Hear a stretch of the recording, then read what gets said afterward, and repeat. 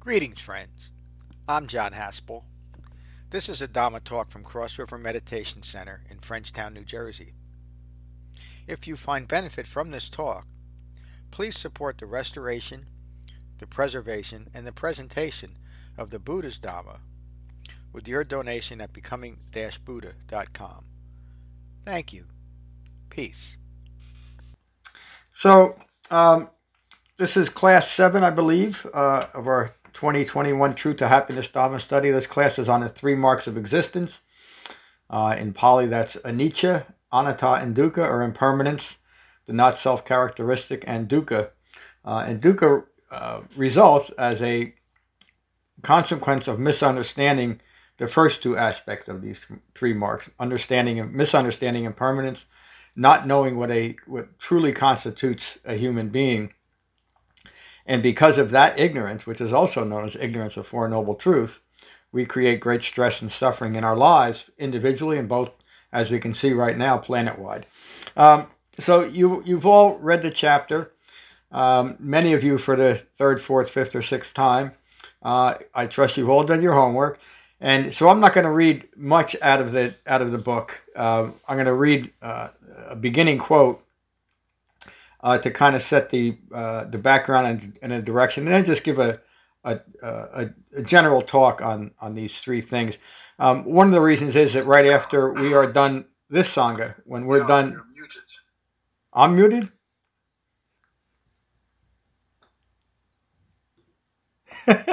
Thank you. Good morning, everyone. So class 7 of our 2021 Truth to Happiness Dhamma study. How did you know to come out of meditation?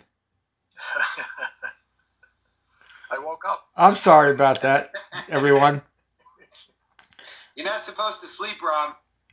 Well, it's a good thing Ram keeps his eye on me, because the dog was getting agitated and I thought he was about to bark, so I clicked the thing and I forgot to open it up again. So sorry about that. I think Ram meant Buddhist awakening, not like physical. Oh, yeah. Oh, yeah. So you're all with me? Everybody? Okay. This is class 7 of our 2021 Truth to Happiness Dhamma study. This class is on the 3 marks of existence. In the Pali, that's anicca, anatta, and dukkha. Anicca means impermanence, anatta means the not-self characteristic, and dukkha means the stress and suffering that follows from misunderstanding what a human being is, what actually constitutes a self. Again, the Buddha never taught that there's no self. He simply taught that we don't know what a self is. And that self, in relation to the impermanent nature of the world that we live in, creates that great stress and suffering. So you've all read the chapter, many of you for the 3rd, 4th, or 5th time. I realize that Adam and Steve have probably the first time they've read this. So I'm not going to read the chapter. I'm just going to read a beginning quote by the Buddha to lay the background and the direction, and then just give a brief talk on these 3 marks of existence. One of the reasons is that right after we're done with this Truth to Happiness Dhamma study, we're going to redo the Vipassana structured study that we did last year. So that's a 32 class structured study of these 3 marks, and it goes in depth. Those of you that have went through this last year, you'll realize. I mean, you'll remember how powerful it was. Somebody wants to come in. Not sure who it is. I think it's Matt.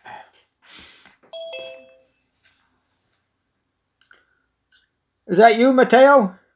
Yeah, hello. I'm sorry. It's good to see you again. How are you? All good. What about you? I'm good. I was just introducing the class, and if I could, just for Matteo's sake, we're in the 7th class of this 2021 study based on my book, The Truth of Happiness. And so this class is on the 3 marks of existence, or anicca, anatta, and dukkha.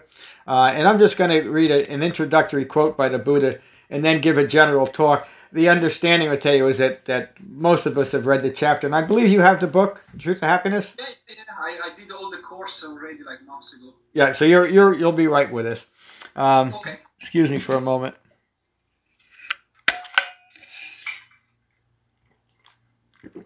So, let me start with this. The Buddha's words. And the Buddha speaking about the essence of his Dhamma, why he taught what he taught, and what it relates to in practical human terms. The Buddha's words, be mindful of impermanence to end conceit. That is the essence of the Dhamma. And another word for conceit is maintaining a self-referential ego personality built on a fabricated or a view ignorant of Four Noble Truths. Be mindful of impermanence to end conceit. When impermanence is understood, it is also understood that none of this is self. That's a reference to the Buddha teaching us that none of this is self, meaning nothing in the world, nothing that occurs in our life is self. Nothing is to be taken personal because it has nothing to do with us. It's simply phenomena arising and passing away. Just as our breath arises and passes away, just as our feelings and thoughts arise and pass away, I'm relating to the four foundations of mindfulness, just as the people in our lives arise and pass away, just as mountains arise and pass away, just as universes arise and pass away, there's a continuation of consciousness that if it is rooted in understanding of Four Noble Truths, is simply a reference point to all of those things that are occurring. None of this is self. Understanding not self, understanding what this is, what it actually means to be a human being, understanding not self uproots conceit. It uproots I-making. When fully established, release is complete. So again, this is the essence of the Dhamma. What is the release that the Buddha is talking about? Release from fabricated views. Release from that third mark of existence, dukkha, self-imposed stress and suffering. Because as we develop the Dhamma, we understand the true nature of a human being, the true nature of self, and we understand the impermanent nature of all things. An important aspect of impermanence is uncertainty. Since all things are impermanent, we can never be certain about anything. But a fabricated ego personality insists on establishing itself in a permanent way, meaning establishing itself in surety of what's going to occur.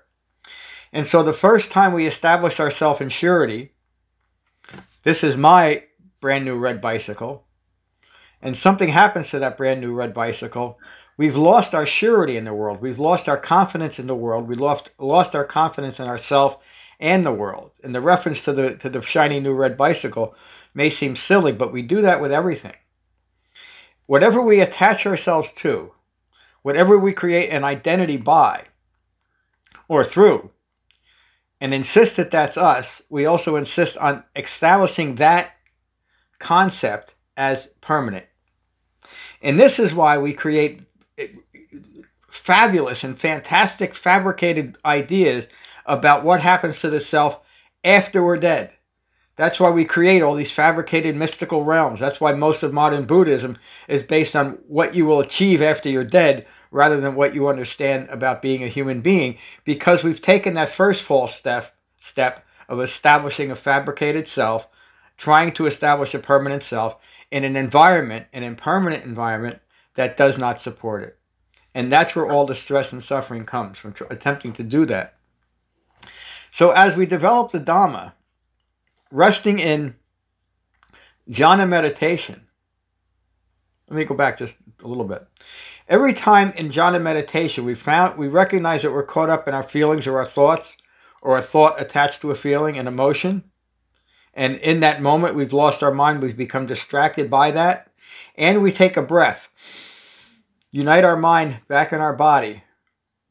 We are now living our true self. We are living our life as it is in that moment.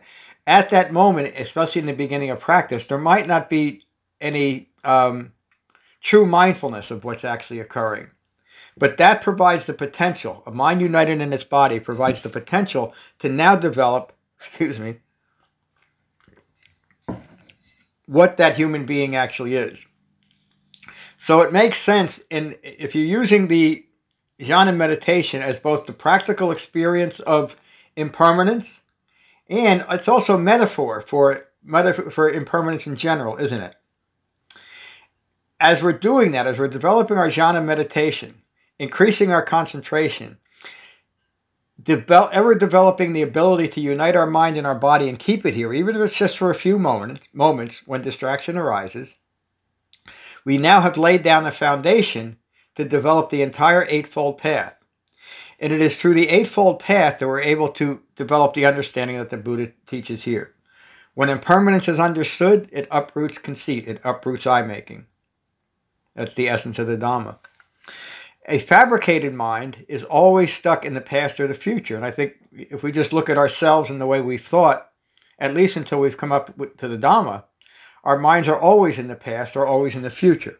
And often our future thoughts are motivated by our past occurrences and what we're holding in mind about our past, which is fabricated until we see it clearly. And I think everybody understands that, don't we? So it is by clinging to fabricated views of ourselves that are rooted in the past, even if it's two moments ago. My mind is now disjoined from my body or disunited from my body, and it's now in the future, but pressed into the future by those past thoughts. That's called conditioned thinking, which is an easier way of saying that.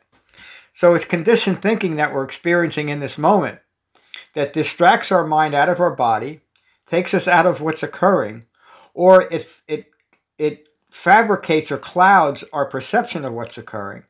And so we have no ability to actually live a human life, simply because we're not here.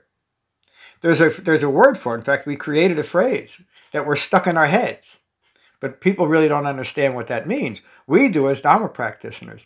Being stuck in your head, it means that you're stuck in your fabrications. So the Buddha developed a way, this brilliant way, for each and every individual to recognize their own I-making. Ehipassiko, you have to come and see for yourself. You have to come and see your own I-making. Becky speaks of this brilliantly almost every class. Once we recognize I-making and understand that process in the midst of an impermanent universe, not just an impermanent world, we can then uproot conceit. How do we uproot conceit? How do we recognize where it's coming? Take us back to 3 classes ago, where we looked at the virtuous aspect of the Eightfold Path. It is by being mindful and well concentrated, while recognizing wrong speech, wrong action, and wrong livelihood, that we're able to recognize the effects of ignorance within an impermanent environment and simply abandon that and develop right speech, right action, and right livelihood. So the Buddha found a very clear, and I should say,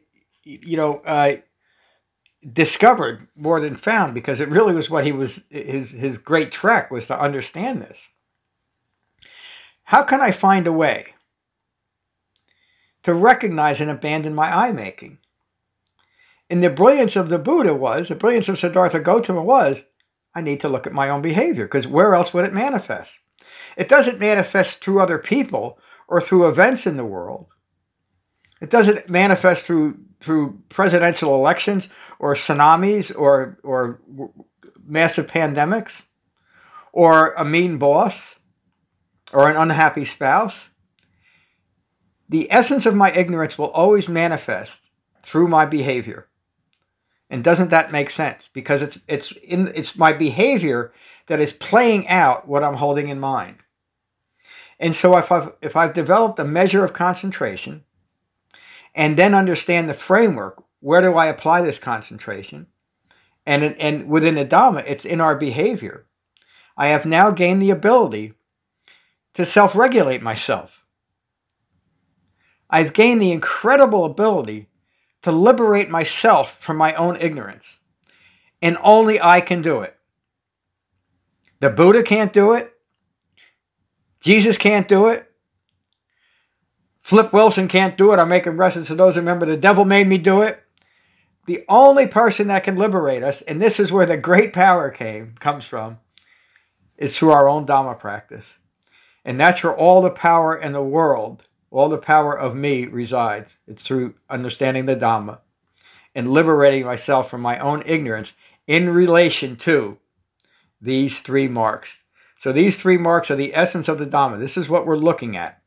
We're looking at ourselves, a fabricated view of self, in an impermanent environment that we're hoping to make permanent, an impossible task. that results in me creating stress and suffering in my life. So that's my talk for today. Thank you. Let's just go around. I'm going to just follow my screen as I usually do. Tim, how are you? I'm good, everybody. I'm going to just listen. It's good to see you this morning, Tim. David, good morning. Morning, John. The three marks, that's what we're looking to gain insight to. Yep. And before that insight, these three marks are really all suffering. It's our misunderstanding of impermanence. Therefore, we identify with things that we think we can control, and therefore there's suffering. So this development of this practice is to give us clarity to be able to see the truth of it. And I just love how you kind of structured, because you're almost going backwards. Yeah. From dependent origination, and it's this. I like how you switch up how you teach this class, and it's always a little bit different. But I always think that you have a master reason why you're structuring it a little bit differently each time. So thank you. Thank you, David. You just human beings. We think that we can create a self, and that's instilled in our environment, that we can make a self. And the only thing we can be in the great liberation is simply to be what we are as a human being. It doesn't mean we live life without any direction or even goals. We just don't take any of it personally. And then every moment of life is a liberating moment, isn't it? So, thank you, David. Ram, good morning. Good morning. Thank you for this. One more time through here. I was thinking about how when you get involved in the virtuous factors, you end up relaxing into this impermanence. It's not something that you're really fighting. As a bit more understanding arises in how impermanent things really are, you can sort of relax into that knowledge that it's just impermanent. Yeah. And it takes away a measure of, at least in my life, it took away a measure of anxiety, like a really basic anxiety that I had in my life. Which is another word for dukkha, isn't it? Stress. Yeah. Yeah. That's part of dukkha. Yep. And and as you're relaxing into that sense of impermanence, taking things personally becomes much harder to do. Yeah. So being on the path is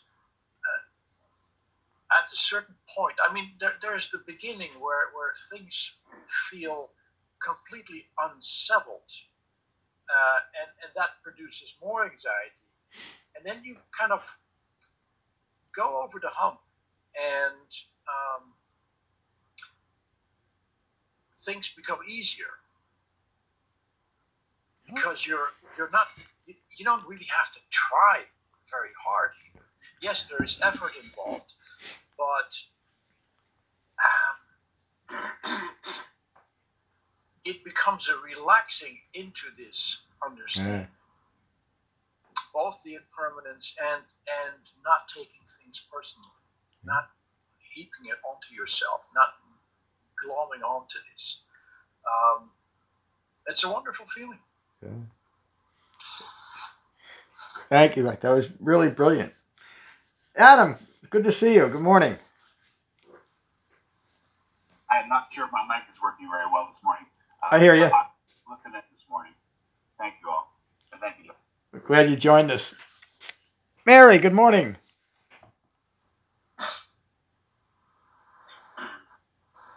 Good morning, John. I think I'll take noble silence. Thank you. Thank you for joining us. Good morning, Becky. Good morning, John. John, I thought that teaching was brilliant. I really enjoyed your lecture today. Thank you. Well, I have something I would just like to read. I didn't write it, but it's your words. The self you think you are is the self that is prone to stress and unhappiness. It is the self born of a lack of understanding. No matter what theoretical or experiential knowledge the self acquires, it will never develop understanding. I just want to tell a little personal story of how the first time I really understood that it was possible to separate your ego from your true self. Because when I first started this, I thought, that how do you do that? That's not possible.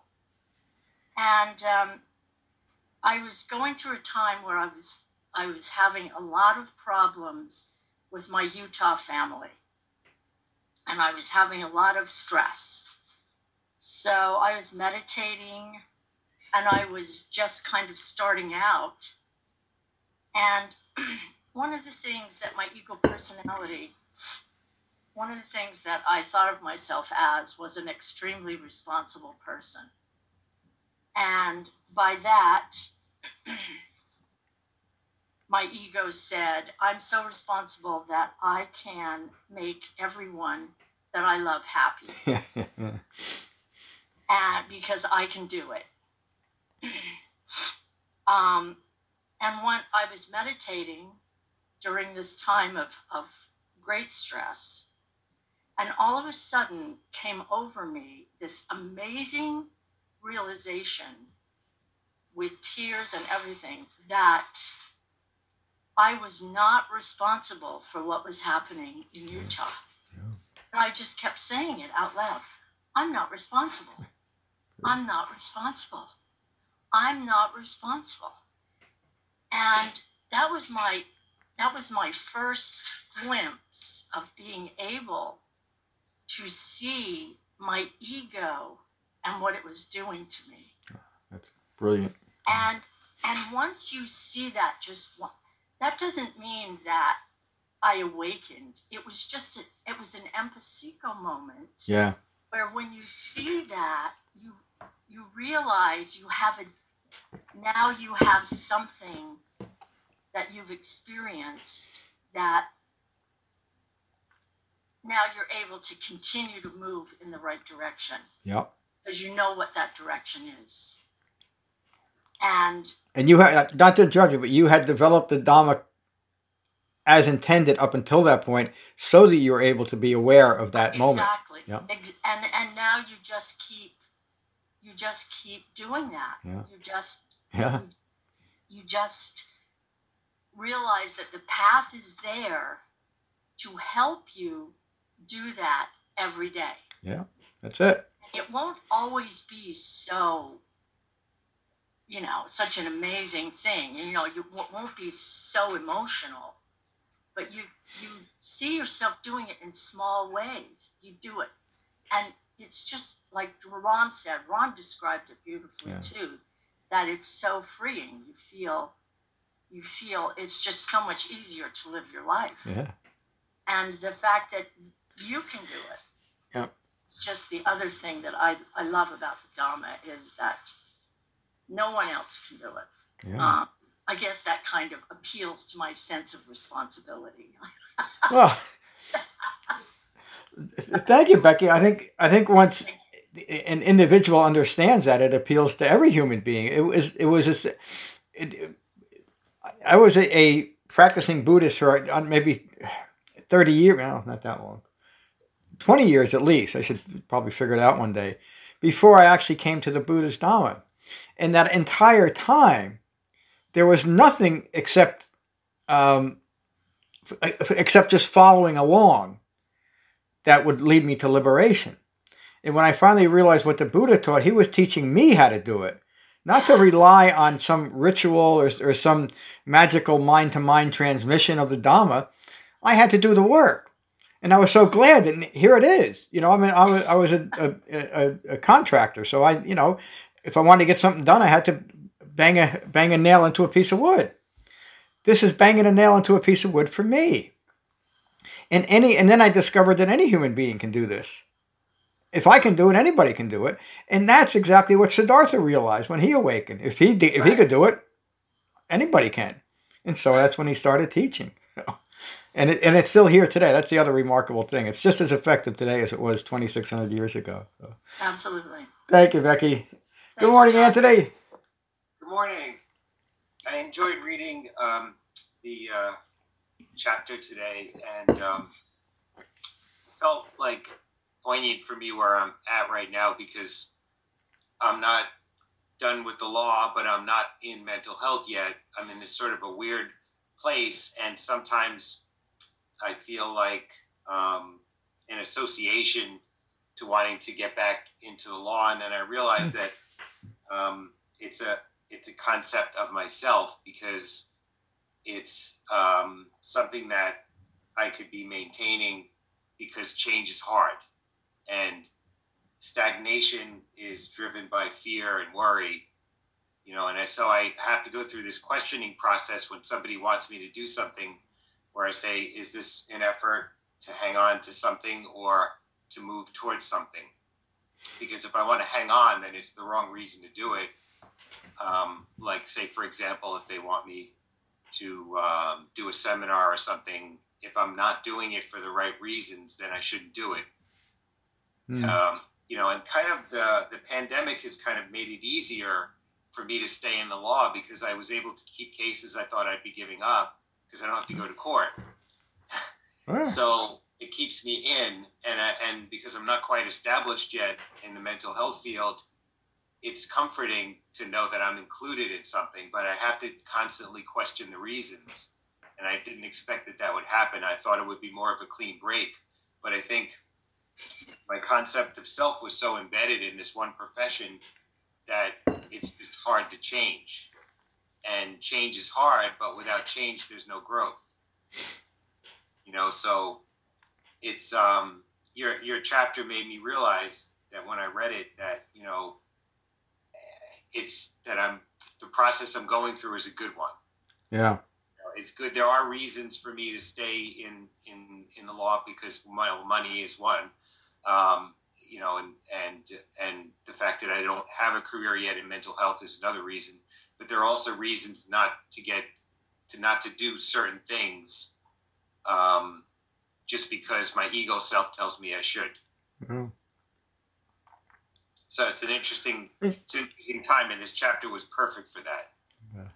So I thank you for that, and I like the way that you gave the you sort of gave away the keys to the whole thing when you said, when you find yourself caught up in this concept of self, just look at your associations and ask yourself, is this association leading me down an appropriate path? Yeah. Thank you for that last, Anthony, and I'll comment on two things you said.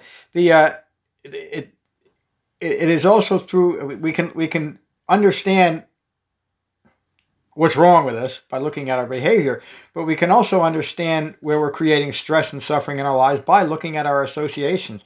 An underlying theme throughout the Buddha's Dhamma is to choose our associations wisely, because an association is another word for I'm establishing a view of myself within this particular group or ideology, and once we do that, we're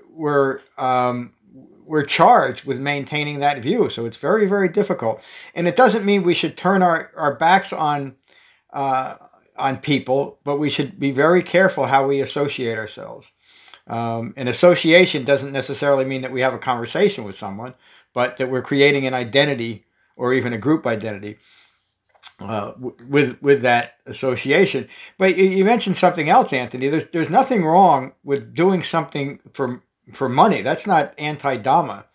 It's that what we're doing for money to make a living, to support ourselves and our family, that we don't take it personally, that we don't create an identity over that. But the Buddha went out and made a living every day. It was just a different way of doing it.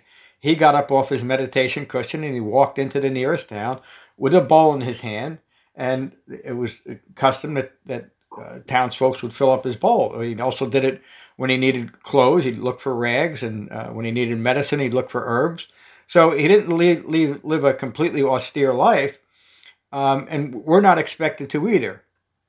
But the Buddha, when his bowl was, when he came back with a rather meager bowl, he didn't take that personally either. So when we come back at the end of a hard work day and there's not much in our wallet, we don't take that personally either. We do the best we can within the world, but from the point of view of right view, not from the point of view of me in the world. It's quite a different view, isn't it? Thank you, Anthony. You're welcome. I can't see who this is right here. I'm sorry, I can't read that name, and I don't have my goggles. Starts with a B.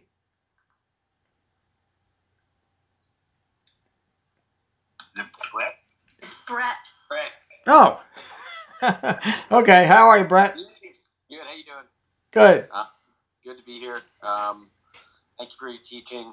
We're hearing a lot of great things from everybody this morning, and just to not be able to identify with your thoughts and feelings, I guess, and emotions, and not attached to them, but that's a great thing. I guess that's what I'm getting out of it, and so I'll keep on listening, and it's good to be here this morning. I'm glad you joined us this morning, Brett. Steve, how are you? Hi, doing good, I guess. Good. Yeah, thank you. It's very interesting chapter, interesting teaching, and people make a lot of comments. What my intake from this chapter is very important to understand impermanence and non-self, because if you not understand impermanence and non-self, you create dukkha. Yep. And what Buddha not teach what really you not exist, your emptiness and blah blah blah. He only teach one thing: you constantly change, not permanent. If you attach to your idea, identity, you create dukkha. And now you can see how it's nice tied to eightfold ways. You have to have right view. You have to have right intent. You have to have effort to understand this. You have to be mindfulness to see this, and it's so interconnected. It's so amazing. It's kind of like yesterday when I read chapter. It's so nice and clear understanding. Thank you very much.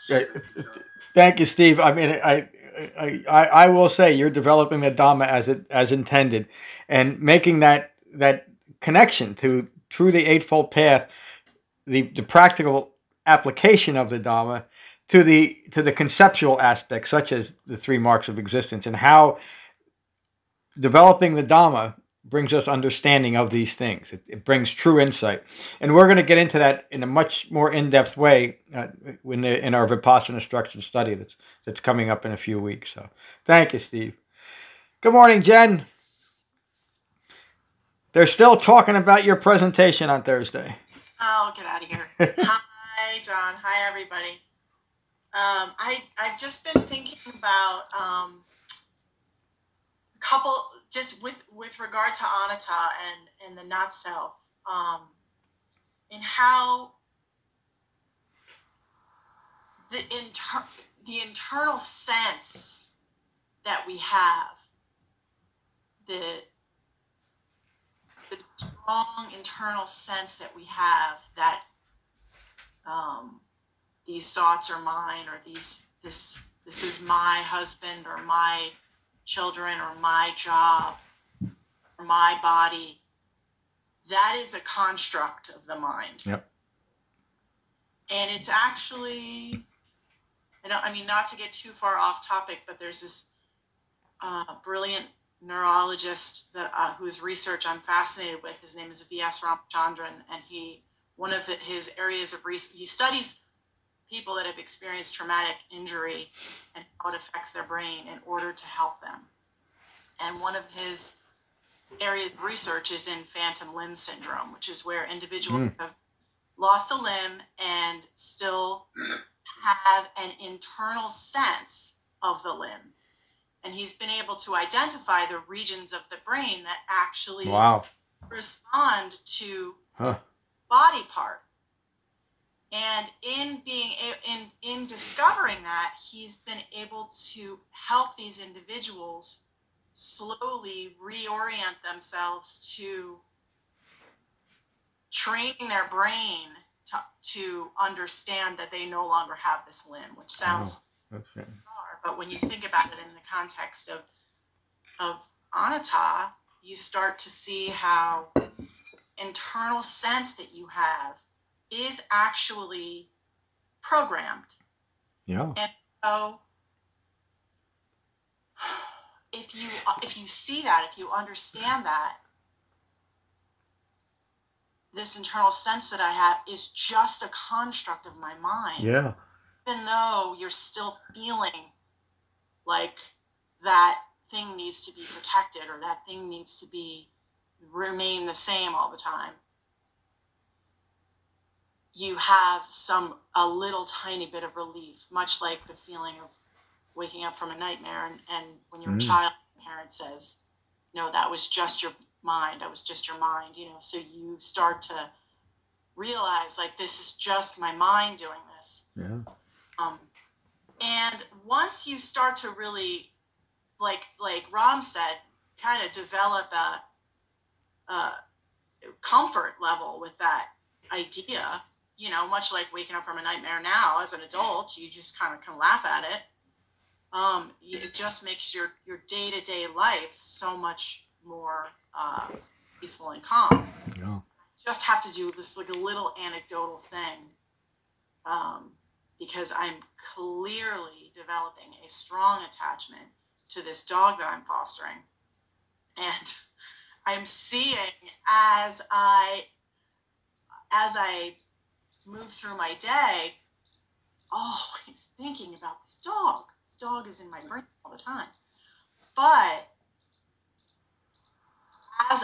when I see that happening, I'm realizing, this is my brain developing this conditioning around the dog, and it's okay. It's not really. I don't have to make the dog perfect. I don't have to make sure the dog is able to be living in a house. It's just a foster. We'll see what happens. It's just, you still see the process going on in your mind, but you're no longer taking it personally. So I guess when I first started studying this, I really thought that would just stop. It's not that stops. It's that you're just not upset about it anymore. And you're just able to, let it go, carry it into the next moment. So that's all. That's a lot, Jen. And there is a fifth noble truth. It's really kind of an advanced aspect of the Dhamma. That craving and clinging for dogs is okay. Dogs, it's dogs, John. I'm telling you, it's like beyond chocolate cake, man. It is. Yeah. But yeah, again, we don't talk about that except in advanced circles where those of us, and when you happen to have the world's greatest dog, it's easy to feel that way too. So, Matteo, how are you this morning? It's good to see you. First of all, I apologize for everybody that arrived very late. No. I messed up the time zone, and so glad you're here. Well, what I can say is the 3 marks of existence are so easy to understand that we easily forget on our daily life. Yeah. It's paradox, but it's true. Like once we realize that, like we can say, okay, this is this is that, that is anicca, this is dukkha, this is anatta. But every day we're so caught up with our impermanent life in our impermanent world that's like we don't realize, and then of course like we suffer for that. Yeah. So, as easy and trivial it is, so it's amazing, and thank you for the class, because it's like to remind ourselves every day these 3 points, because it make a huge difference. Yeah. Thank you, Matteo. The when we encounter an event in our life that sucks us in, that we recognize that we're entangled in the world again, the Buddha taught Bahiya to say these simple words: "This is not me. This is not mine. This is not what I am." And it's an instantaneous way, and take a breath too. It's an instantaneous way to disentangle ourselves from any situation that's causing us stress. And as we develop the Dhamma, that becomes, Ram kind of talked about this in much more direct terms than I am. But whenever we find ourselves getting stressed, just remind yourself it has nothing to do with you. There's nothing personal in this world. Nothing can be taken personal. Even a punch in the nose is not personal, although it may seem that way. That's coming, we have no control over other people. It might mean that there's a person, if they keep punching us in the nose, we don't want to associate with ourselves, with them anymore. But it's not personal. Even the hurt that we've caused ourselves is not personal because it's rooted in ignorance. It's rooted in a misunderstanding of self. And that allows us to be very, very gentle with ourselves as we move through life saying, this is not me, this is not mine, this is not what I am. So, thank you all for really a magnificent class today. Next week we're going to into week 8, which is dependent origination and the 5 clinging aggregates. And I haven't decided yet if I'm going to separate. I usually separate those two because there's a lot there. And I think I may take next week's chapter in 2 parts. In other words, what's today, Saturday? Tuesday we'll look at dependent origination, and next Saturday we'll look at the 5 clinging aggregates. But maybe not. You'll see in the newsletter. And again, we're going to do our Vipassana structured study right after this. So again, a wonderful class. We'll finish with metta as we always do. Does anybody else have any questions or comments before we do metta? Adam? Yeah, I just want to say Jen has blown my mind in the truest sense. I agree. Wait, you know, the self being a phantom person, just deep and very cool. Thank you. did you get a chance? Did we hear from you? Yeah, I was just listening. So, yeah, right. Okay. I'm a little behind on the reading, honestly, but Ramachandran, man, check him out. He's pretty cool. Yeah, that was amazing. What? I mean, I'm sure that the doctor doesn't see it this way, but it's a way of saying, because I'm clinging to this view of self with all my limbs, and so you continue manufacturing that feeling. And we do that, but we do that with things that we've